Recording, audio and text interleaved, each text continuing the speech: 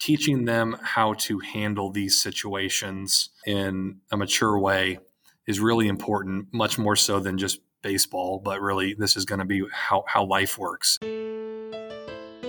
We try to map it out like it's a unit that you're covering in class. This is your thing on your staff. This is what you do. This is what you do. This is what you do. Hey everybody, welcome back to the High School Coaches Club. I'm your host, Max Price. If you're new to the program, hello. Head down in the show notes and click that link to join the High School Coaches Club. You'll get the newsletter to your inbox each and every Wednesday, and you'll be part of this huge nationwide network of people helping people. If you want to leave a rating wherever you're listening to this, maybe even a review, be my guest. Either way, just know that I appreciate you for tuning in, and I thank you for helping grow the club. And a huge thank you to Will and the gang over at Netting Pros for sponsoring yet another edition of the High School Coaches Club.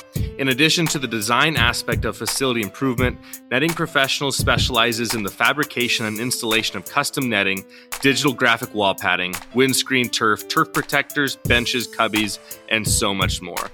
Obviously, baseball and softball are huge markets for Netting Pros, and I'm a huge fan of their custom powder-coated ball carts, but they have customers in football, soccer, lacrosse, track and field golf courses, and just about any sport you can imagine.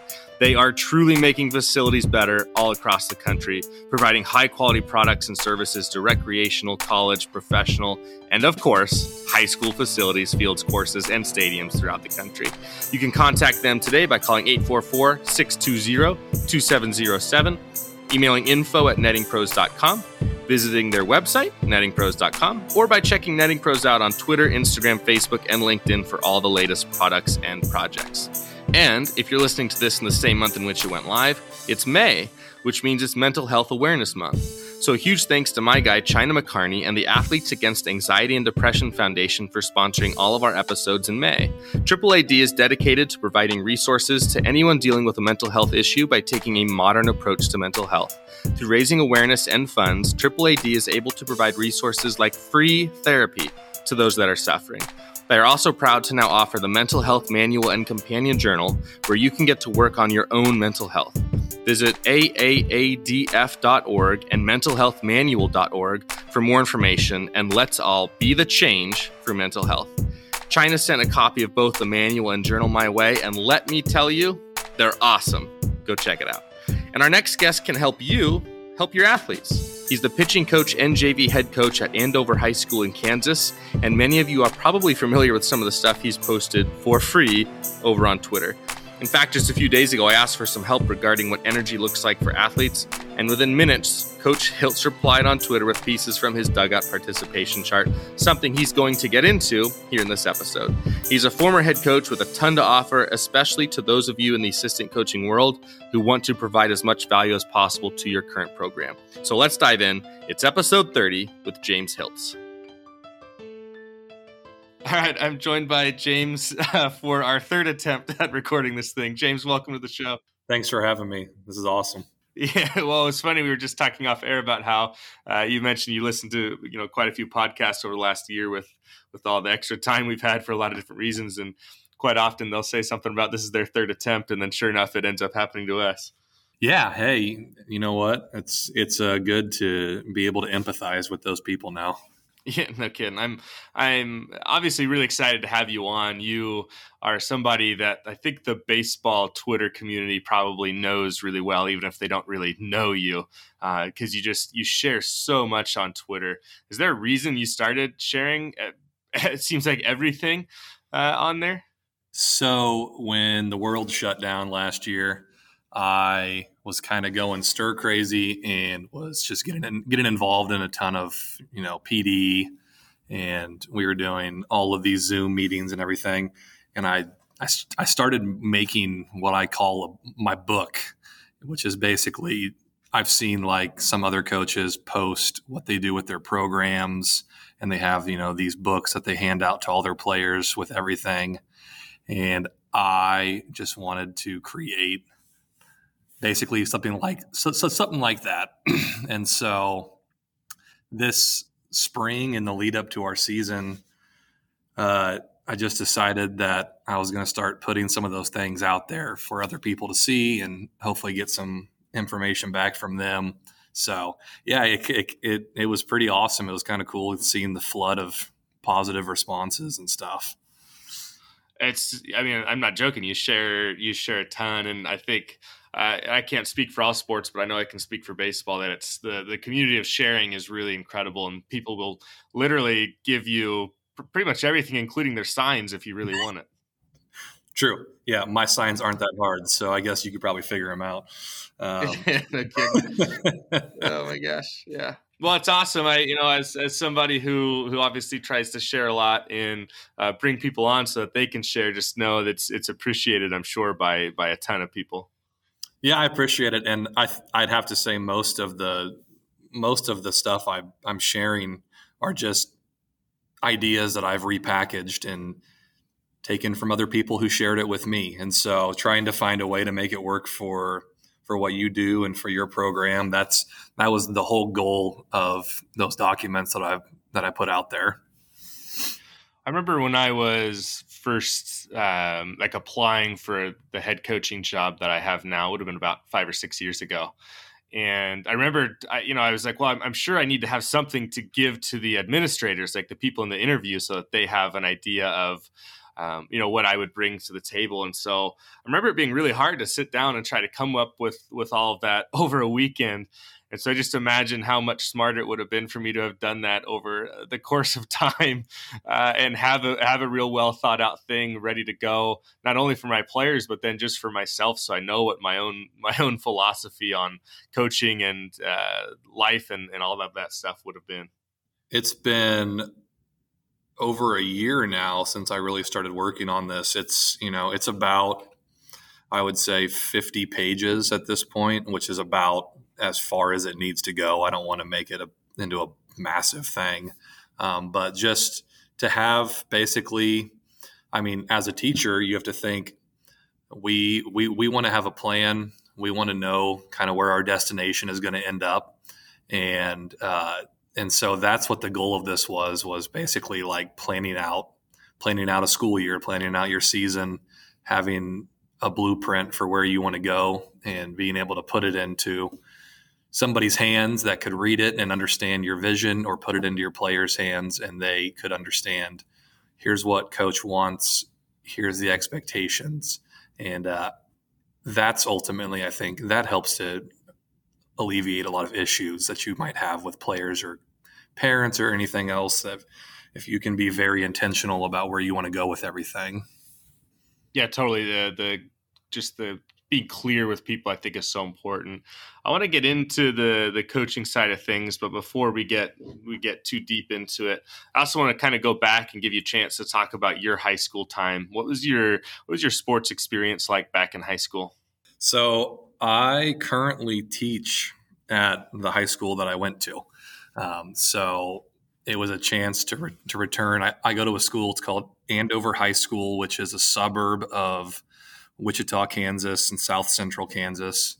And I played football, basketball. I bowled for a year and played baseball in high school.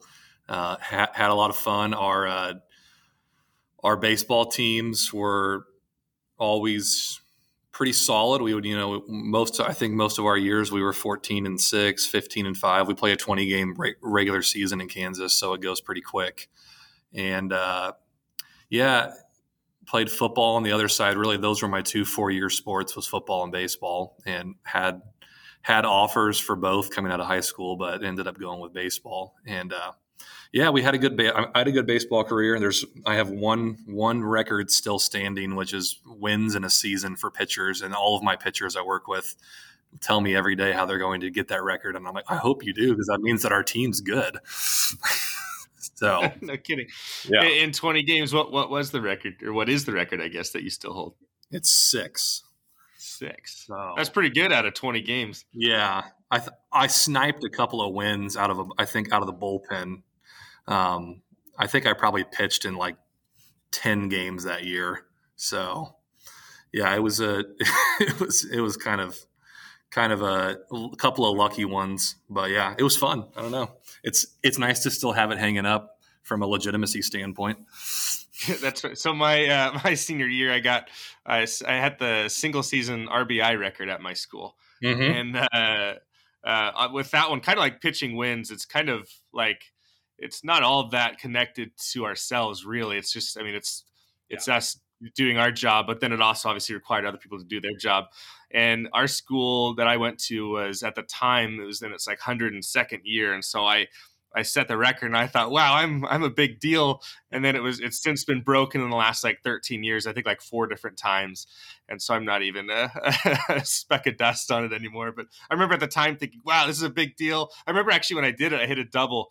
And I looked over at my coach in the third base box, like expecting like some sort of reaction. And it was just like, no, that didn't even recognize anything. I'm like, oh, okay. Yeah, you got to have people on base and score a lot of runs to do that, and you got to win a lot of games to win games as a pitcher. So, yeah, I was definitely just a benefactor of my team being very good for a lot of that. So after high school, you said you went into the college ranks. You said you kind of chased baseball. What was that experience like? So Kansas has a very good junior college conference called the Jayhawk Conference, and that's where like Independence Community College from Last Chance U. That's that league. So I went to Barton Community College, which is in Great Bend, Kansas, about 2 hours from here, and played. I was a pitcher, so left-handed reliever, and would face mostly like an inning's worth of guys. They would have a lefty, righty, lefty in their lineup or something, and I would come in and face those guys. So I got to go out and play for a legendary head coach that won over 1,000 games in his career, Mike Warren, and he was a pitching guy who got inducted into the Kansas Baseball Hall of Fame a few years back, and now it's kind of funny. He retired and he now moved to Wichita and he coaches a high school in our league. So I get to see him all the time now. So went to Barton, pitched for 2 years, was pretty successful. I would think I was second all time in appearances my freshman years because he would just bring me in all the time to face lefties. And my sophomore year, we were a little bit deeper, so I didn't make as many appearances, but had another good year, and we won a bunch of games, which was the important thing. And it was a great program to be a part of, and a bunch of guys went on to play. And I got the chance to come back to the Wichita area and go to Newman University, which is in Wichita. It's a Division II school, and finished up my career at Newman. And had same role, just a reliever, and I made one start at the very end of my senior year. So I made one start in college, and in that one start, I gave up the one home run I gave up my entire college career. So, I know. So I almost made it, but it was a good career. It was fun. I was fairly successful. And at the end of it, there were not too many people looking for a lefty that threw 85 miles an hour. And so I was going into education, and that's really where the coaching stuff took off. I got 2 questions that brought up. First one, as kind of a lefty specialist reliever, obviously now Major League Baseball adopted the new rule where pitchers have to basically the basic rule is that pitchers have to face a minimum of 3 batters when they come in the game. So the lefty 1 batter specialist role in Major League Baseball has kind of died. What are your thoughts on that rule? Yeah, it's those loogies, those lefty 1 out guys. Were always something that as a lefty guy out of the pen, I always liked those guys a lot. But at the same time, pace of game and trying to not have the Tony La Russa 35 pitching changes in a game is also something that I like. I like playing the game fast. I like the game looking clean and guys throwing strikes and getting outs. So I'm okay with it. I'm more okay with it than some of the other proposed stuff, like doing away with the DH that they're talking about after your first pitching change and stuff. So the game is changing. They're trying to find a way to make the game more enjoyable to watch, I guess. I mean, from my perspective, I enjoy watching baseball, so I don't really have a problem with utilizing your roster how you see fit. But at the high school level, especially our level, we don't have those kind of specialists anyway. So it's more, I hope you can give me 3 or 4 innings today, and then we can get the next guy out there.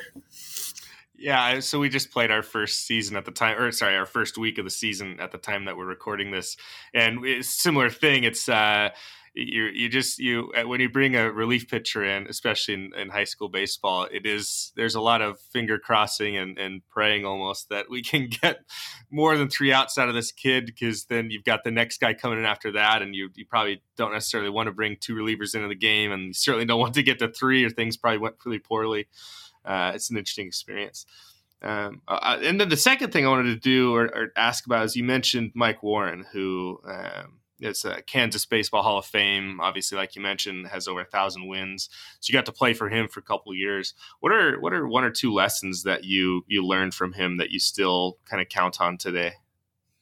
I'd say the two things, one of them is baseball related and one of them is just more team related. Baseball related, we, from a pitching perspective, learned to go long, to throw every day, to really kind of listen to our arm. And, I showed up and I was probably throwing maybe 80 with the wind at my back. And by the time I walked out of there, I had hit 86 on the gun. And just from a throwing every day and showing up and getting your work done perspective, he was really about that. And I learned very quickly what it takes to throw at the collegiate or, not really the professional level yet, but what it takes to keep your arm healthy and to take care of yourself. And then on the team side, we actually just had this conversation with our guys the other day. He was really huge on words that we use versus words that we don't. And he would take us through like scenarios, like a guy kicks a ball. What do you say to him? Hey, make the next play, rather than come on, or like getting on a guy. A guy's 3-0 on the mound. Rather than saying don't lose him, he would always have us say striking a ground ball, get back in this. Just teaching guys to talk the game the right way, and also to kind of play those little mental games of putting, because I think we are so fatalistic. I think just as humans, we oftentimes want to go into this bad body language and feel bad about the situation. He was somebody who taught us how to say something that put the right thought in this guy's head in this moment, and hopefully would help him get out of whatever hole he was currently in.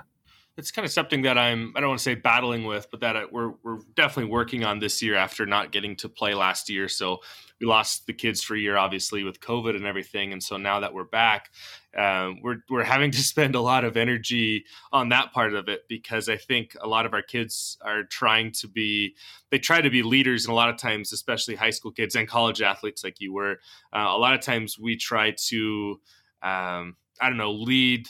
And in doing so, we end up saying a lot of really negative things that actually don't help our teammates perform, and that also probably hurt our relationship with them. Like you mentioned, being really fatalistic. And so that's actually something right now in our program we're struggling a little bit with right now, is trying to help kids frame things in kind of a more positive light instead of focusing on the negative part of it. So, you mentioned, like, if a kid boots a ball or makes an error or something like that, it's all right, here we go, let's get the next one, instead of come on, just throw strikes or things like that. It's huge for life too, I think. Yeah, we the just throw strikes guy gets a lot of flack when they're around me, because obviously that's what the pitcher wants to do is throw strikes. And so that's some of the stuff that we'll probably talk about as we go through this. Some of those documents that I have, like with our dugout participation and things like that, is basically to teach them how to respond and what to say in certain situations, and give them an outline of here's what it should look like versus here's what it shouldn't look like. And teaching that and covering that and giving them scenarios and situations, those are things that I have learned from coaches that I've played for. And also, well, one of my first teaching and coaching jobs, I got to work with a coach who was a very good high school girls basketball coach. And he would do these exact same types of, there would be parts of practice where it would just be situations, how do you respond? Situations, what do you say? And so that's something that I've lifted just from other much better coaches that I've worked for in my life.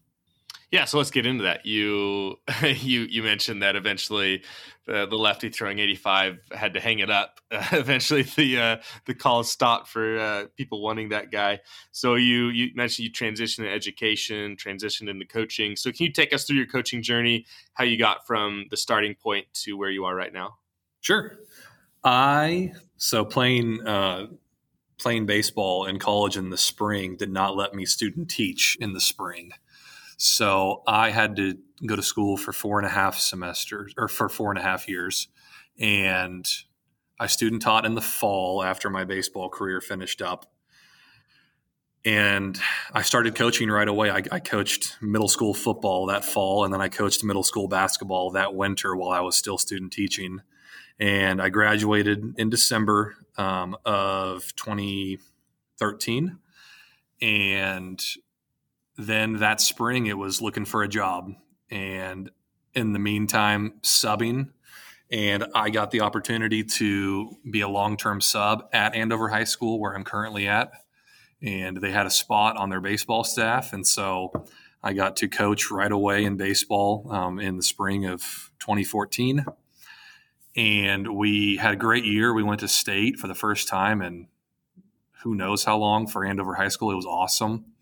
And I had accepted my first teaching job around that time at a small school called Remington High School, which was about 20 minutes north of where I currently am, a school of about 160 total kids.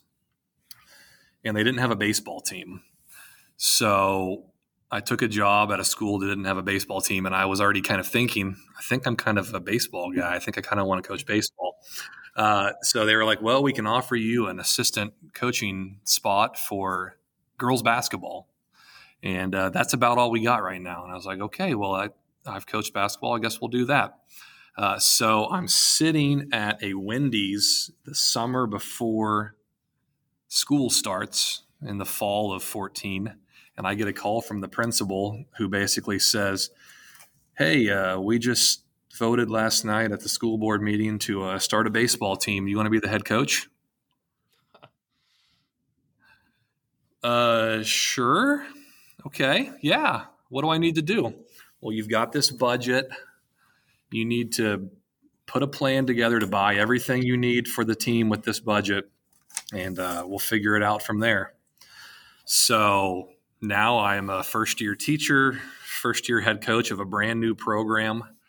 And I was there for 4 years. We had, luckily, I think the reason why they started the program is because there were about 5 or 6 guys that were either at the high school or about to start at the high school that would eventually go on to play college baseball. And so there was just this group. It was just perfect timing, a group of people coming into the school. The second year I was there, we were lucky enough to play for a state championship at the 3A level. So Kansas has 1A to 6A. So we were like a small 3A, and we lost by a run in the state championship. And we sent a bunch of guys on to go play at, I was lucky enough with some of my connections. We sent one of them to Newman to pitch. We sent a couple of our guys to go to Barton. So just some of my existing connections, we were able to get guys to go places. And some of them are still playing. It's kind of fun. They got some of their eligibility extended kind of with COVID and everything. So still get to follow those guys. And then at the end of year 4, there was a lot of change happening at the school. A lot of new faces, a lot of my like my assistant coach had left from baseball to go. He was really a football guy, and he had left to go take a head high school football job, and the guy that I coached basketball with had left, and so a job opened up at Andover for teaching, which is my alma mater, and they had just turfed all of the baseball, softball fields in the district. This is one of the best supported school districts in the state of Kansas. And we just had all these resources. And so the same coach that coached me when I was here in high school is still the head coach. And I got an opportunity to come back and teach and work with a bunch of people that had previously been my teachers, and come back. And now this is my third year here. And so it's been an interesting kind of back and forth. Head coach coming back to kind of running the younger part of our program now. A lot of fun, a lot of learning, and it's been kind of a interesting ride. Yeah, that is an interesting ride. I had no idea. I was not expecting the part about Remington starting their baseball program in your first year there.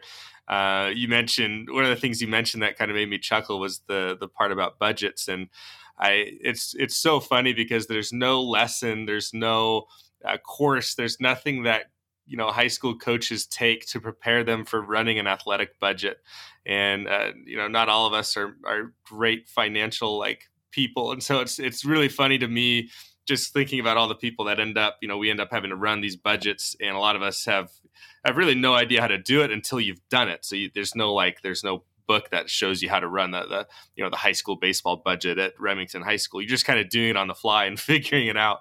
Yeah, I called. So the coach here at Andover is Chris Weidert, and so I called Coach Weidert and I said, "Hey, I'm starting this baseball team, and I need you to sit down with me and help me prioritize what we need to buy." And so we had I don't know if you guys have it out there, but one of our big kind of sports distributors here is BSN Sports, and we had the BSN baseball book. And we were flipping through it. And we're like, do we need one of these? Yeah, we're probably going to need. Yep, we're going to need that. Yep, and just on a big spreadsheet with our budget that we had to live within. Oh, and we got to order jerseys, and we got to get hats, and so, looking back on it, like you said, there were purchases that I made because it lived within the budget that if I had hindsight, I probably would have done something different, because some of those things didn't last very long, because I went and bought the cheaper of the two options to try and live within it, and those things fell apart on me pretty quick. So then we had to get into the fundraising game fairly early in it all. Ryan Canan, who's the head coach down at Davenport High School in Texas, he was on the show recently, and he was mentioning how Davenport just started out of nothing, like a brand new school. And so they had their budget and they bought a bunch of stuff, and then it's kind of getting close to everything starting. And he realized they don't even have rakes. He's like, yeah, we had the brand new baseball field and everything. And he's like, I expected rakes to come with it, and it's not even something I thought about. I had to buy rakes. It's just there's just so much that you don't think about until you're in the moment. You're like, oh man, I forgot to get this, or like you mentioned, man, I should have just bought the better of the two options and lived with that. But yeah, man, the budgets of high school sports are nuts.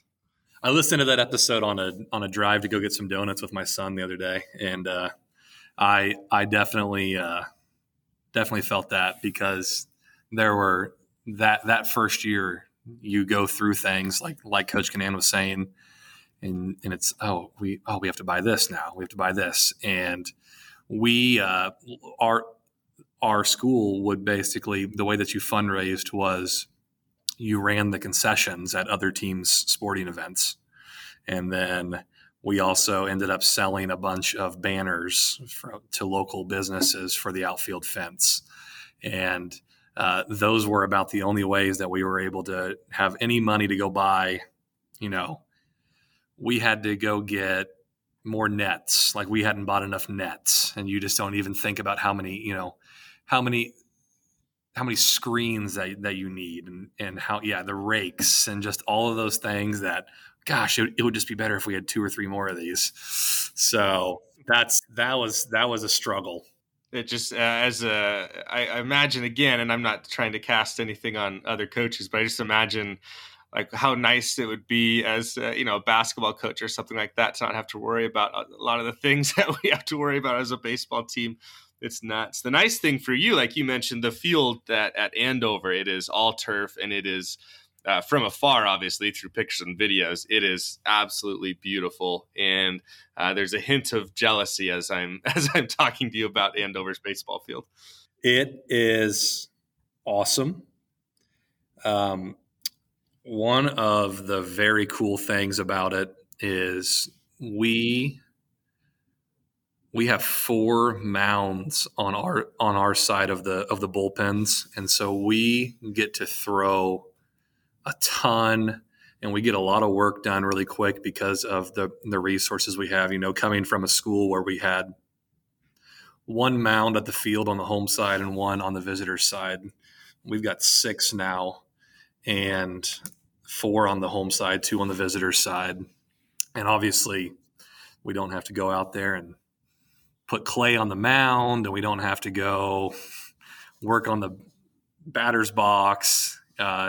We're lucky we've got AstroTurf is who put that in, and they can come, and that we've got a warranty, and they come and they work on it every year and replace those heavily used areas. And not having to go drag it or that kind of stuff. You just save so much time on field prep that then gets rolled right back into actual baseball. And so it's awesome. There are days where it'll just rain all day long, and then we usually play our games at 4, and the rain stops at 3, and we get to go play. So it has helped with scheduling, and it just really saves us so much time and effort and worry about all the stuff that happens in a shortened, very quick, like 6-week spring season as it is. Well, yeah, you hit it. It's, I just think about on our field, pretty much every single day, games and practices, it's going to be me and other coaches too, but definitely me preparing the field. And so the first 30 to 40 minutes of especially on a game day, I'm not even interacting with kids at all. And I think, on a turf field, just all that. And so every single day you're with them, that's an extra half hour. That's an extra 40 minutes that you're pouring into kids. And it just, oh my gosh. Yeah. I don't want to get too jealous, but I'm very happy for you guys over there because I know what turf can do. So you've made the return to Andover for the second time. You went to school there, then you came back and coached there, and now you're back coaching there again. What are your full responsibilities in the baseball program? So I run so varsity and JV play at the same time on game days. We've got obviously the awesome turf field that varsity plays on, and then there's a dirt and grass field that the JV plays on about 50 yards away. And so on game days, I am primarily with our younger guys coaching on the JV field. And then we also have a C team, which is primarily freshmen. And the coach that works with me, Colton Patterson, on the JV nights, he is the head coach for the C team, but I still work on roster management, and I still write the lineup cards and things like that. Because we have to live within a certain number of games that kids can play. They can only play 26 games in a year, and we have guys that play both JV and C team. So we have to manage all of that at the lower end. So that's about 25 to 28 kids of our 40 to 42 man roster that we're primarily with. And we will start on the turf, and we'll oftentimes do teamwork as a whole group, and then we will split and take those younger guys to the JV field and take them through a practice. So I'm also writing practice plans for all of those younger guys. And then in addition to that, I'm the pitching coach for the whole staff. So I am putting together the throwing program, taking guys through the plan for the day, wherever we're at. And, at this time of the year, we could be playing 4 nights a week because we usually play varsity and JV on Tuesday, Friday, and C team plays on Monday, Thursday. So we've got pitchers that are in different spots throughout the year or throughout just the week in terms of, did you throw last night or are you throwing tomorrow? And so I've tried to kind of simplify it into 3 different days of an A day, B day, C day, to kind of let guys know where they're at on their schedule. So up front, throwing every day, and then managing the pitching staff, and then managing those JV and C team groups on the other field is kind of where I'm at with everything. I like that Kansas lets the kids play 26. So the kids essentially get to play 6 more games than the schedule allows for, which I think is really important for helping. Like you mentioned, you have a C team and a JV team. You got kids moving between. And there's a lot of times where you have a kid who, especially at those levels, it's kind of a weird deal because you want the players to get a lot of playing time. So if I've got Jimmy playing first base, I'd really like him to play 7 full innings, get 3, 4, 5 at bats, and just get to play a whole game. I don't really want to have him get 2 at bats and then take him out because he doesn't really get a chance to really get going. But if I do that every game, over the course of a season, I'm going to have obviously quite a few players who don't even get to play the full, in your case, 20 games.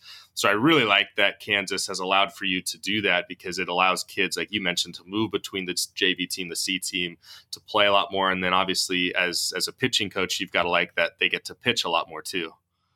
Definitely. Yeah. We, one of the things that is probably different about Kansas than other states is that we primarily play doubleheaders. So one of the things I don't like about our schedule is that there's only a certain number of school days where there can be spring competition. And since it's less than 20 school days that we can actually have competition on for varsity and JV, we primarily play JV games. So like 2 weeks ago, we had a C team doubleheader on Monday, a JV doubleheader on Tuesday, a C team doubleheader on Thursday, a JV doubleheader on Friday. So it was 8 games in 5 days. It was a long week. And so we have had, the 26 games gives us flexibility. We've had 7 or 8 freshmen that have come up so far to play different JV games. And, a couple of those guys have thrown for us, and we've been able to send down some of our sophomores who aren't throwing a bunch on JV to go pitch a little bit on C team. It's always a struggle to find innings, to live within pitch counts, and make sure that everybody's getting the work that they need, especially at those lower levels, because we want guys to feel like they developed, they were given a chance, they had an opportunity to succeed, and that coach values having me on the team and he wants to put me in positions to be successful. And so that's kind of what my big focus is most of the time, is trying to find ways to, one, help kids be successful, help the team be successful, have guys improve, and hopefully also win some games at the end of the day, because winning is also fun. Winning is always more fun than losing, and learning while winning is always more fun than learning while losing. I think a lot of times at the lower levels, like kids get might not be the right word. Sometimes they can probably feel like they're less important, because usually when people are talking about a high school's team, they're talking about the varsity team. That's who gets the press. That's who's probably in the announcements at school and everything. And so a lot of times that the young, and then they also get kids who are on the JV team who obviously feel that they should be on a varsity team. And so a lot of times those non-varsity levels can be, I don't know what the right word is, but it can be a place where things can go badly really easily, because kids maybe aren't feeling like they're valued or feeling like they're empowered to kind of take control of their career, because they feel like maybe they should be at a different level or anything like that. And so how do you as a coach and as a program, I guess, at Andover, try to help those kids feel like they're valued, that they're part of an overall team, rather than just being, the non-varsity kids? So we've got a few tweeners. We've got some sophomores and some juniors that have a chance to go up to varsity maybe this year. So we're in pretty constant communication as a staff, especially on practice days, that we want a couple of those tweener guys to be, when we split to go to our different fields, we want some of those tweener guys to stay up with the older guys and be able to kind of self-assess where they're at every day, hit with them, see what that looks like. And it also gives them a chance to be seen by the head coach more.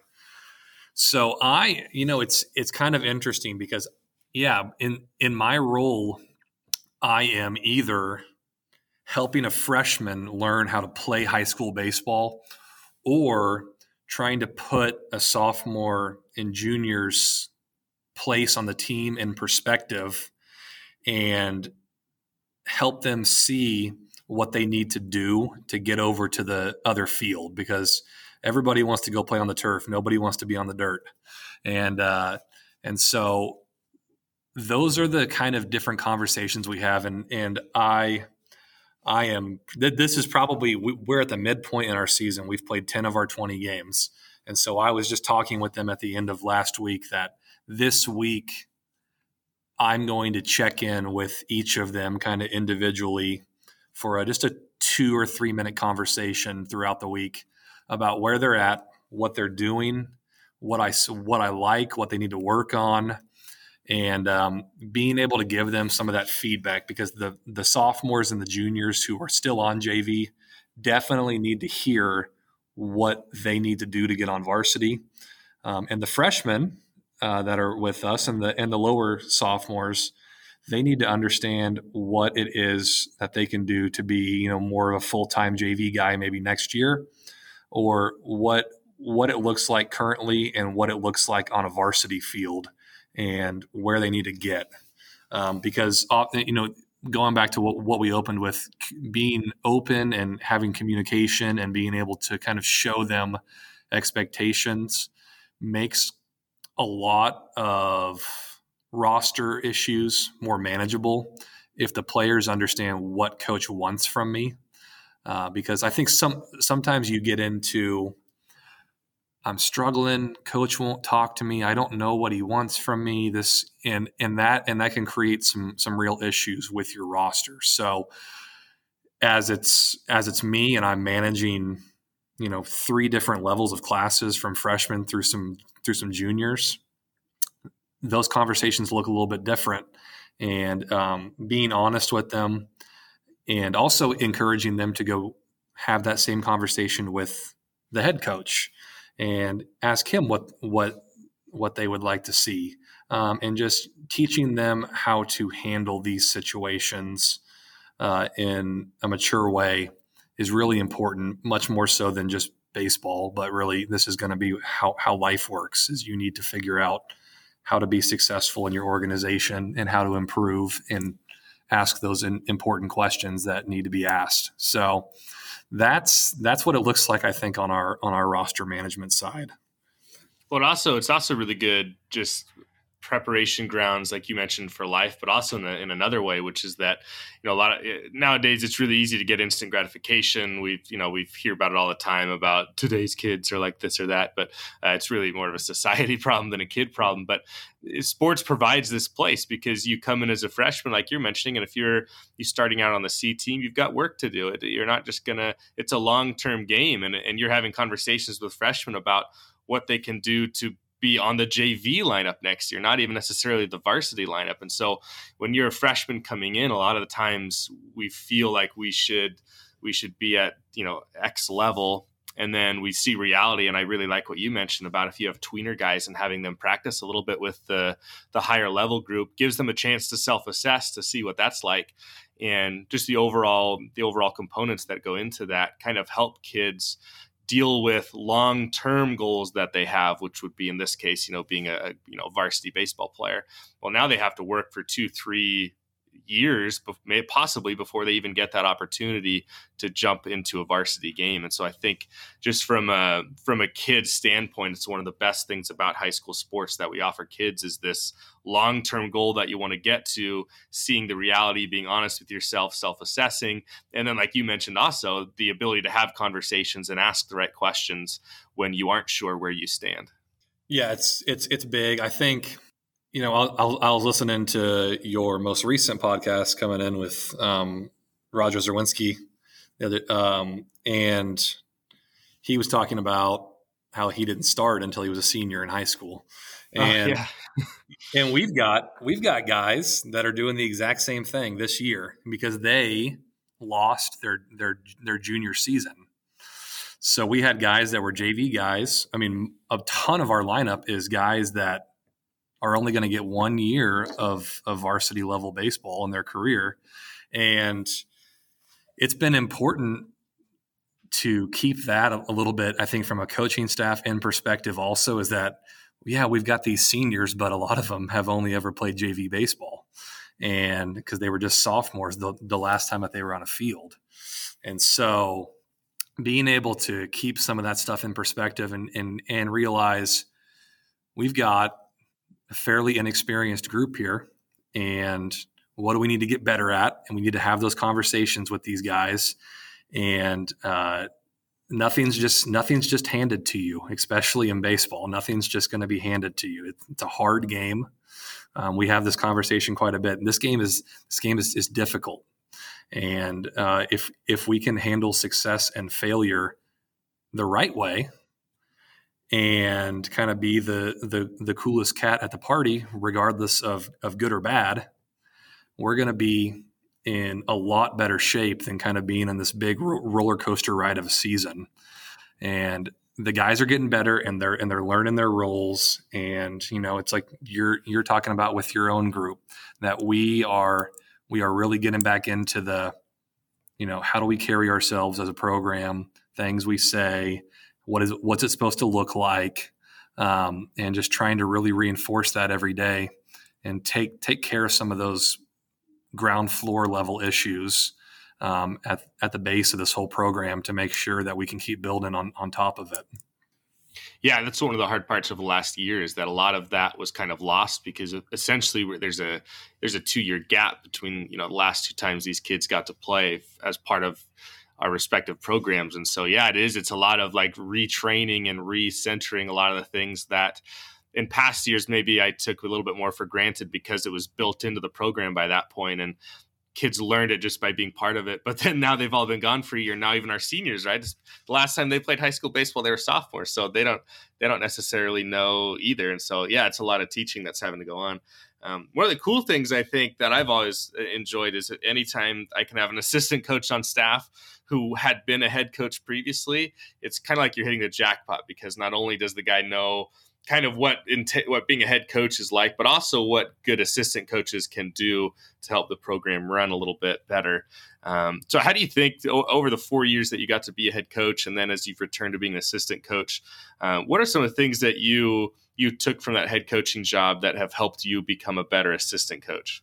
So this is, I think, true of most young coaches that then speak about being a young coach down the road.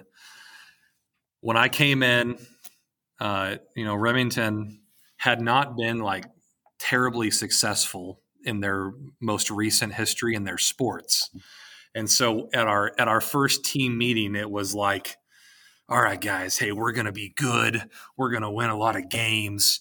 Like, I was, this guy that probably cared way too much about those types of things. And we had a ton of talent. So what I learned in that first year was I have got to get a lot better at the organizational side of this. I've got to get a lot better at being efficient in my practice time, at helping to develop my roster, at being organized in the way that we set up. Basically, what I try to do is I try to have a plan from the very first day of practice to the very first game already written before the season starts that basically covers this big list that I've made of what needs to be covered by game one. And so we try to map it out like it's a unit that you're covering in class. And there's obviously days where you're going to have to go back and retouch on some stuff, and it doesn't go perfectly. But that was where my focus shifted a little bit. Was we've got some dudes here, and I have got to be very good at putting them in a position to be successful. And I've got to do a very good job at making sure that kid that's, the 14th guy on our roster is super excited when the 2-hole hitter hits a triple, and find ways for everybody to be involved in our success. And so in that time that I was a head coach, we were really good. We won a ton of games those first 2 years, and then a bunch of guys graduated and went and played college ball. And then we were really competitive years 3 and 4, and we would just lose. We would lose a lot of games, like 5-4, 4-2, and at the end of it all, our record was not as good as it had been those first 2 years. But the guys on the team who also, they were not future college baseball players, they really felt like they had gotten a lot better. And they really felt like we as a team had developed. We hadn't had, nobody had quit. Nobody had threatened to quit. We never had any issues like that. The guys enjoyed the team. The guys pulled for each other. And that's really, I think, what I learned as a head coach was, how can we find a way to develop the whole roster?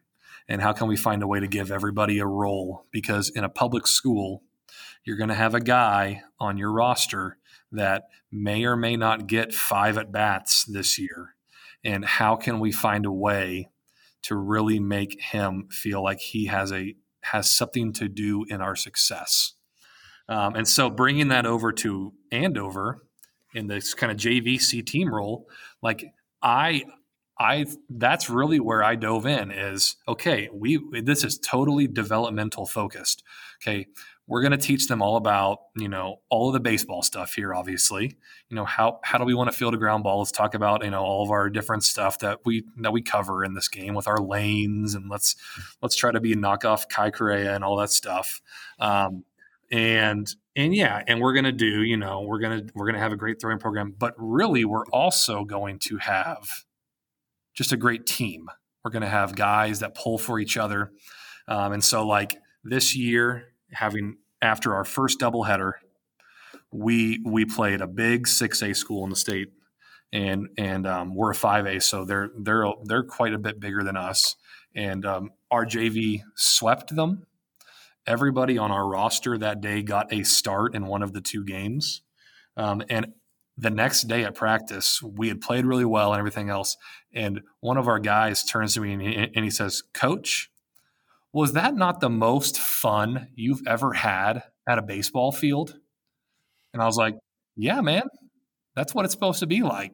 That's why we do what we do, because we want to put you in a position to be successful, and being successful and doing things the right way is fun."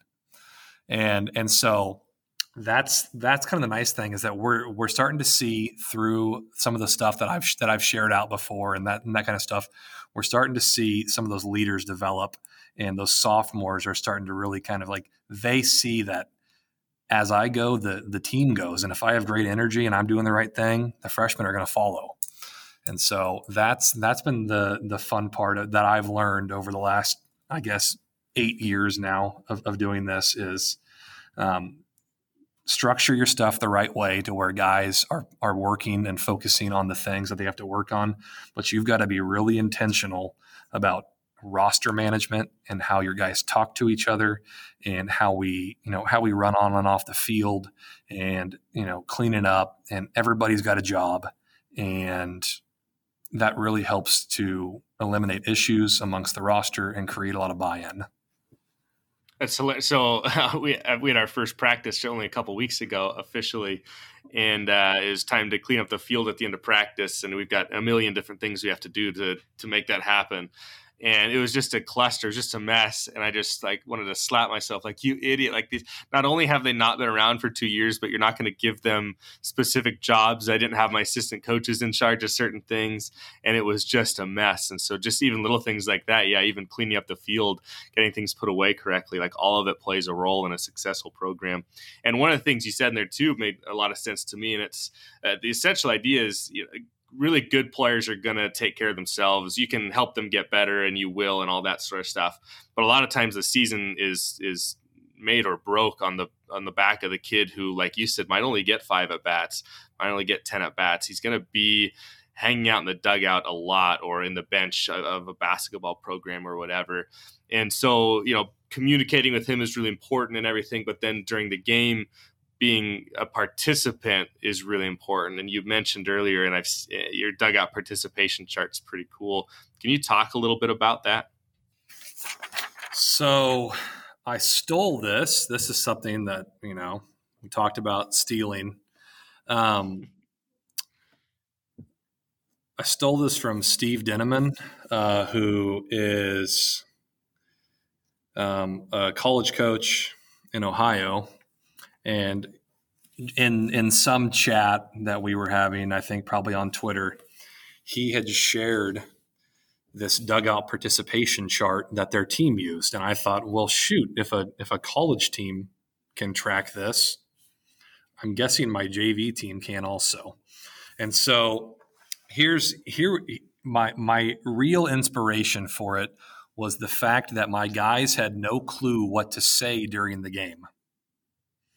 They had no clue how to respond, good or bad, how to respond to a specific situation on the field or anything else.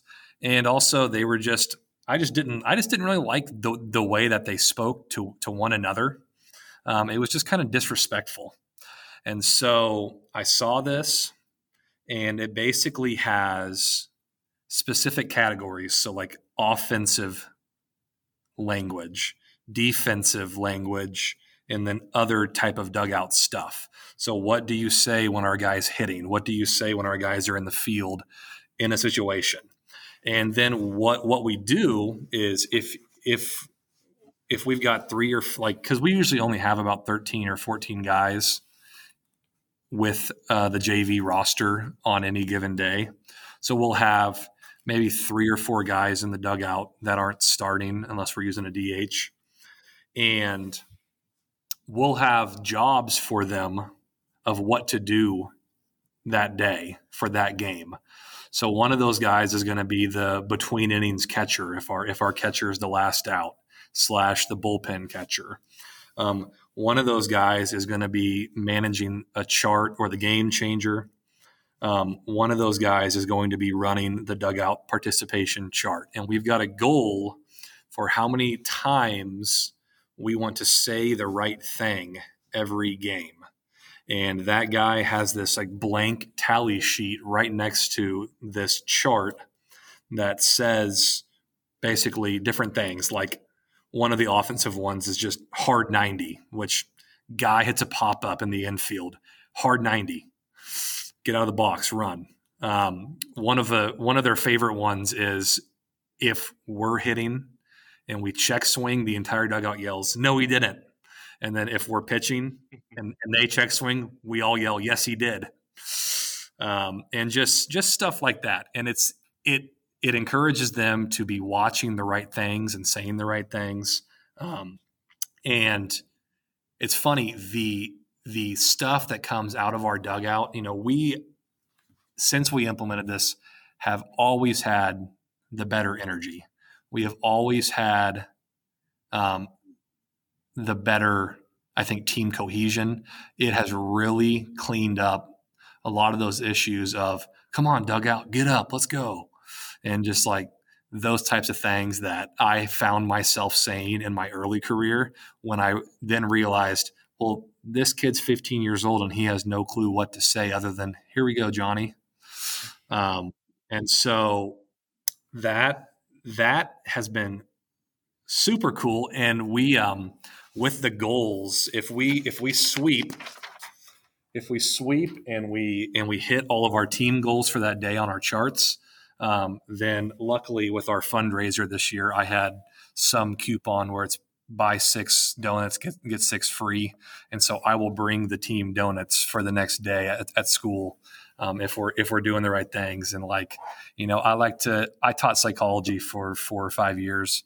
And so I like to try to find some positive and some negative reinforcers and just do stuff like that. Like the other day, I had some candy in my bag, and every time a guy scored a run or drove in a run, I just threw him a piece of candy and just stuff like that. Guys are like, "Hey, coach, you owe me candy." I'm like, "Oh, you're right. You did drive in a run, didn't you?" And so we try to do stuff like that.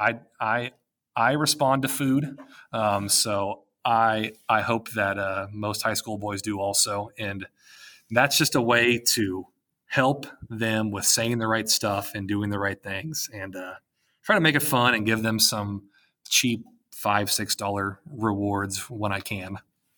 I love it. It's so simple and easy to institute. Regardless of whatever sport somebody coaches, you can make a quote unquote dugout participation chart for whatever, and like you mentioned, it can really have a positive effect on the culture. And using candy and food and donuts, high school kids are still kids, and they will. You could probably give them gold star stickers, and they legitimately would probably go absolutely nuts to earn as many of those as they can. They're children at the core of it. Yeah. They're going to want to have fun. That's a really good way to do it. So I love it. Anything like that is really good because, like you said, there's a lot of kids who, when they hear, "Hey, let's go, let's get some energy," they don't know what to say. It's like, "Hey, okay, come on, John, let's get a hit," and then they're silent again because they have no idea. They don't know what they're supposed to say or do, and so. Yeah, I think anytime we can do something where we're helping our dugout be better is really great. And it's a really good way to get those kids who end up being in the dugout the entire time. Those 3 or 4 kids who are in there for 4, 5, 6 innings full time, right? It's a really great way to get them engaged, get them to be part of things, give them ownership, just like we would do with assistant coaches and things like that. Empower them to have a job, to do it well and be part of the team, to avoid them just being there, sitting there thinking about, "Man, I'm not playing again today. This sucks." Yeah. And it matters. And we check and we make sure that everything's right. And the guys, everybody, one of my things about JVC team is that everybody is going to start one of the 2 games today. So everybody's going to play today. So if you're not playing, you have a job, and that guy in the field is relying on you to keep a good chart, because we want to go back and check our pitch count, and we want to check how many first pitch strikes this guy threw. And that guy is going to check his stats. And so it's just a way. I like to script it out ahead of time. Basically, I'll show up to school and I'll make sure that everybody is at school that's going to be on our roster that day. And then we start kind of scripting out, okay, here's what I think the lineups are going to look like. And we're going to have the job is written on the lineup card. And so you can see what my job is today. And then okay, game 2, I'm going to get a start. But we will oftentimes, kind of going back to that conversation about what it should look like and what it shouldn't look like, and what you should say and what you shouldn't say. We will talk about the fact that, what should it look like if you're in the dugout and maybe you're not starting this game. The guy that has really poor body language and is kind of feeling sorry for himself oftentimes doesn't play very well game 2. Like when he gets his start, he is already kind of in this bad spot mentally. So if you can stay involved and really stay active in the game, you're going to be in a much better position to be successful when you get your chance. And the more that you're successful, the more chances you're going to get. Absolutely. I think it's an amazing way to keep those kids engaged and to, like you said, we're relying on you to do your job. And I think for some kids, that's kind of the carrot they need to be engaged and to get it done. I think it's really important. As an assistant coach, you've had this opportunity now to obviously coach at your old high school for the second time after getting some head coaching experience.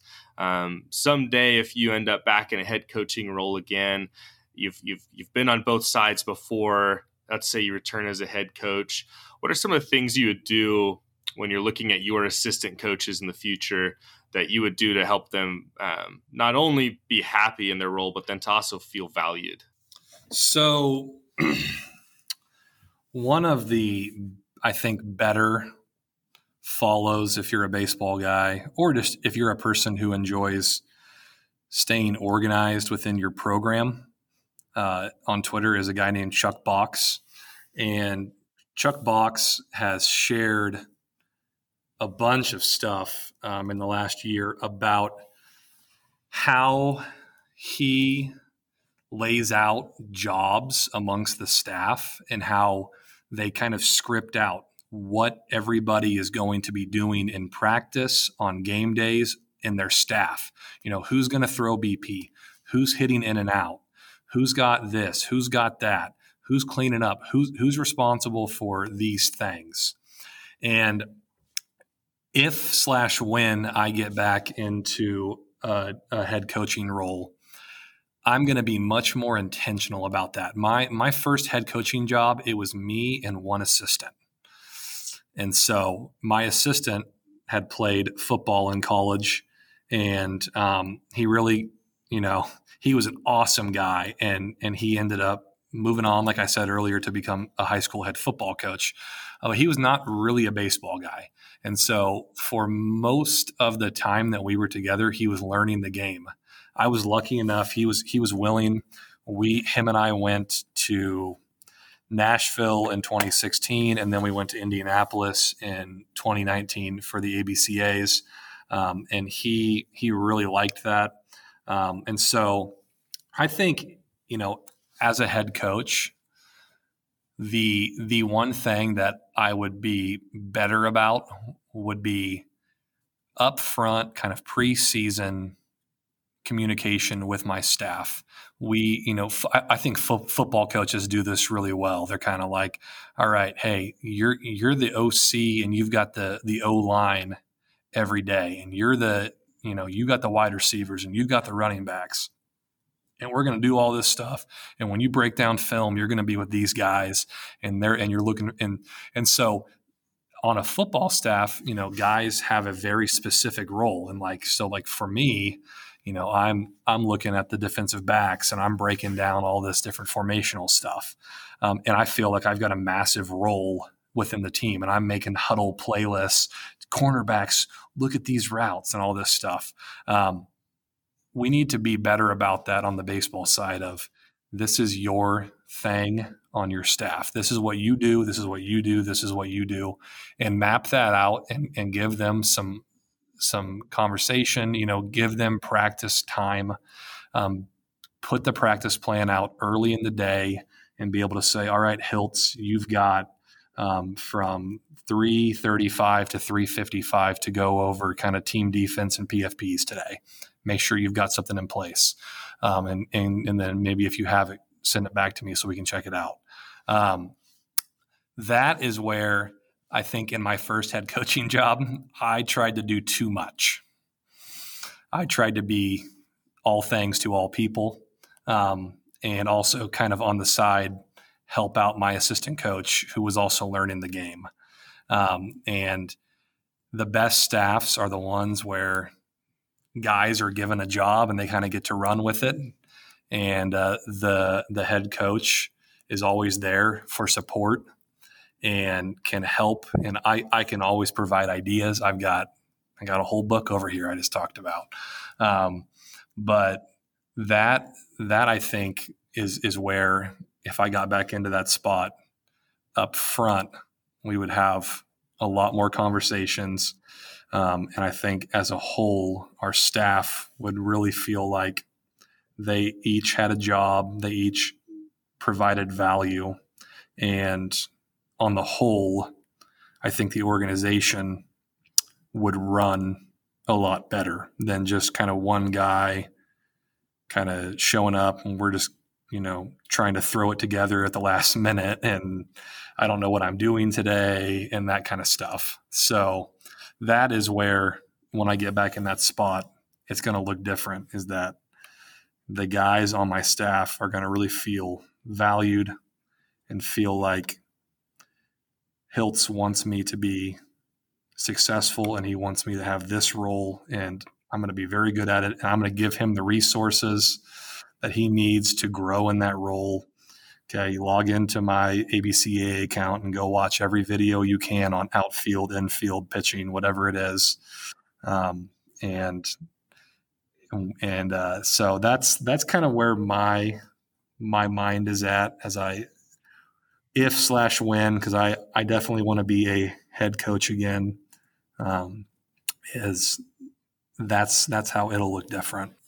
Yeah, I think I've gotten a little bit better at that over time. I think early on, kind of like you mentioning, I did a very similar thing where it was I don't know if it was an ego thing necessarily, but it was like, it's my program and I need to make sure I'm doing all of these different things. And now I've gotten to the point where I'm feeling much better about it, where I'm giving my assistant coaches like a lot of freedom to work and giving them their space. This is your space. You can do what you want with it. I'm here for you. We'll talk about it. But I don't want to be the guy that does everything all the time anymore.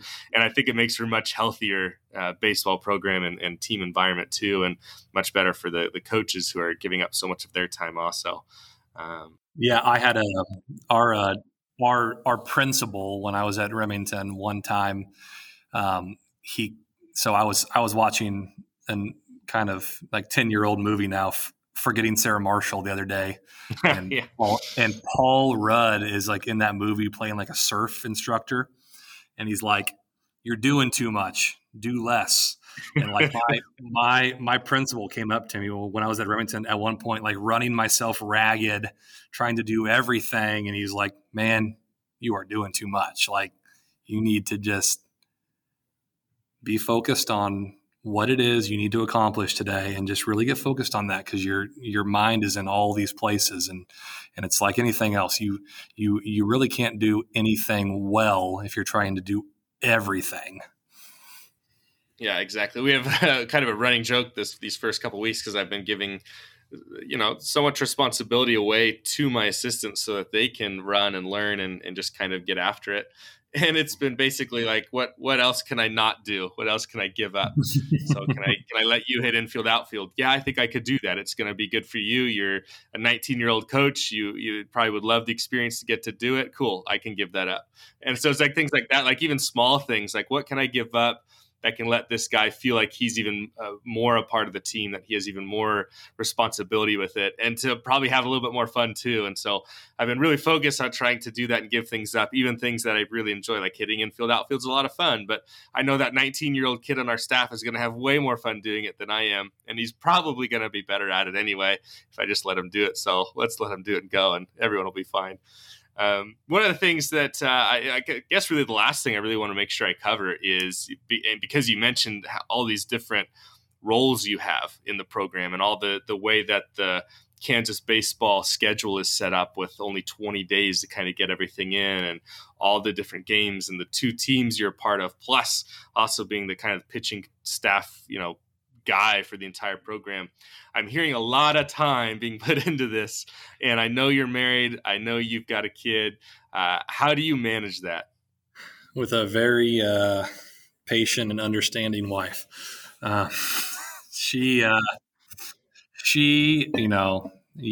think you hear this from a lot of coaches, that my wife is a coach's wife. She understands that this time of the year, especially, I'm going to be gone a lot.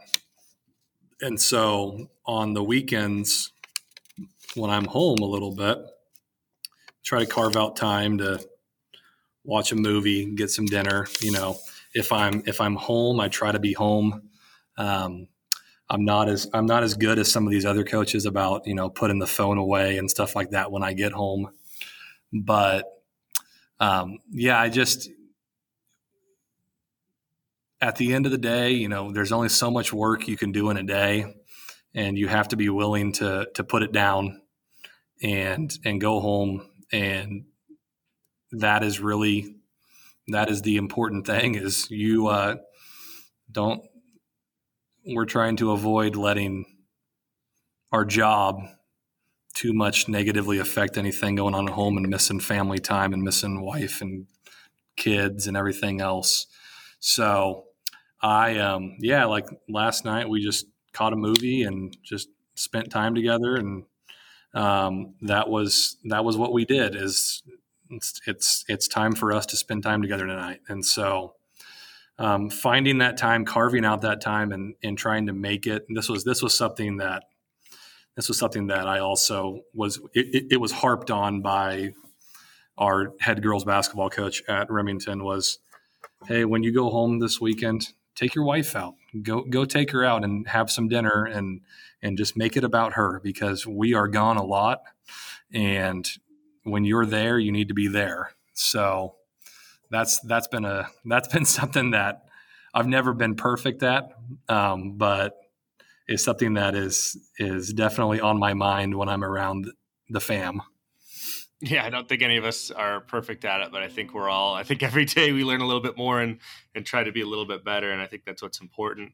Trying to manage being a really good dad and husband, but then also you've got all these kids who have been entrusted to us, and some of them might not have great families and might not have all the supports that we're able to provide for our families. So kind of being a little bit of that person for kids is also, I think, incredibly important too. And part of the reason that we all get into this thing.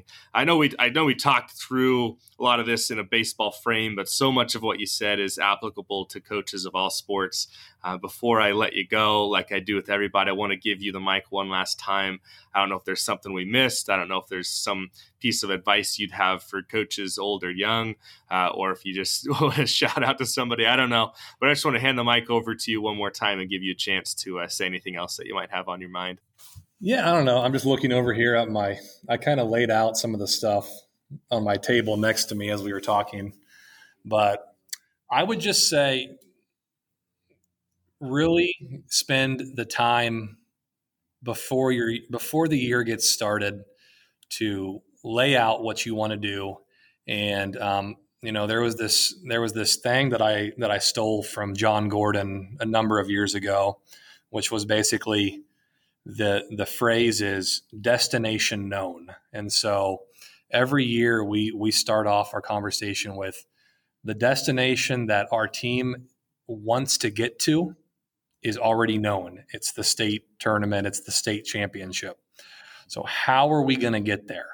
And that is where I've really invested a lot of my time in the last number of months, is getting a weekly plan put together, prioritizing, what situations happen the most in a game and practice those the most often. Try to create competition and something about, guys fighting and winning spots every day, making practice move, be structured and organized, focus more on that kind of team aspect. And I think at the end of the day, you will really, see the team get a lot better. You won't feel so stressed because you're trying to kind of just throw it together every day. And as a whole, I think it'll be more enjoyable for everybody else. And just to shout out, I mean, all the dudes that have ever given me the opportunity to coach them or play for them. It's been a fun ride so far. Hopefully many, many more years to come. And thanks for having me on. Absolutely. I appreciate you being on the show so much and sharing so openly, not only here, but then also on Twitter. I'll make sure to link your Twitter on here so that people can go and check it out.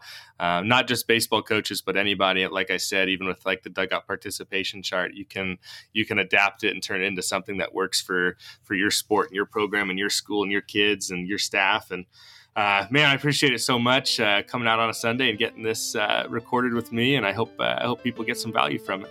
Thanks for having me. I really appreciate it. Some of you probably just got done listening to that and thought, wow, Where do I find assistant coaches like this guy? Just an absolute gem over there in Andover, Kansas. I linked his Twitter down in the show notes, so be sure to follow him regardless of what sport you coach. Trust me, you will find value. Huge thanks to Coach Hiltz for joining the show. And thanks again to Netting Pros and the Athletes Against Anxiety and Depression Foundation for sponsoring the episode. And to you for clicking that play button. Once again, if you haven't joined the club, do it. It takes about 90 seconds to sign up. You'll be part of the premier national organization of high school coaches and so much more. Plus, you'll get the weekly newsletter in your inbox every single Wednesday. You can find that link down in the show notes. If you're listening to the show within the first few days of its release, then next week's newsletter, again, that comes out every Wednesday, is all about the bus ride home. Don't forget to leave a rating, maybe even a review. If you have any recommendations for people who should be guests on the show, be sure to reach out to me, even if that recommendation is you. Follow the club on social media, Twitter, Instagram, Facebook, at HS Coaches Club. You can follow me on Twitter at Mr. Max Price, and can reach me via email, max@highschoolcoachesclub.com. You're awesome. You matter. Thanks for all you do. And as Coach Lee would say, loving you.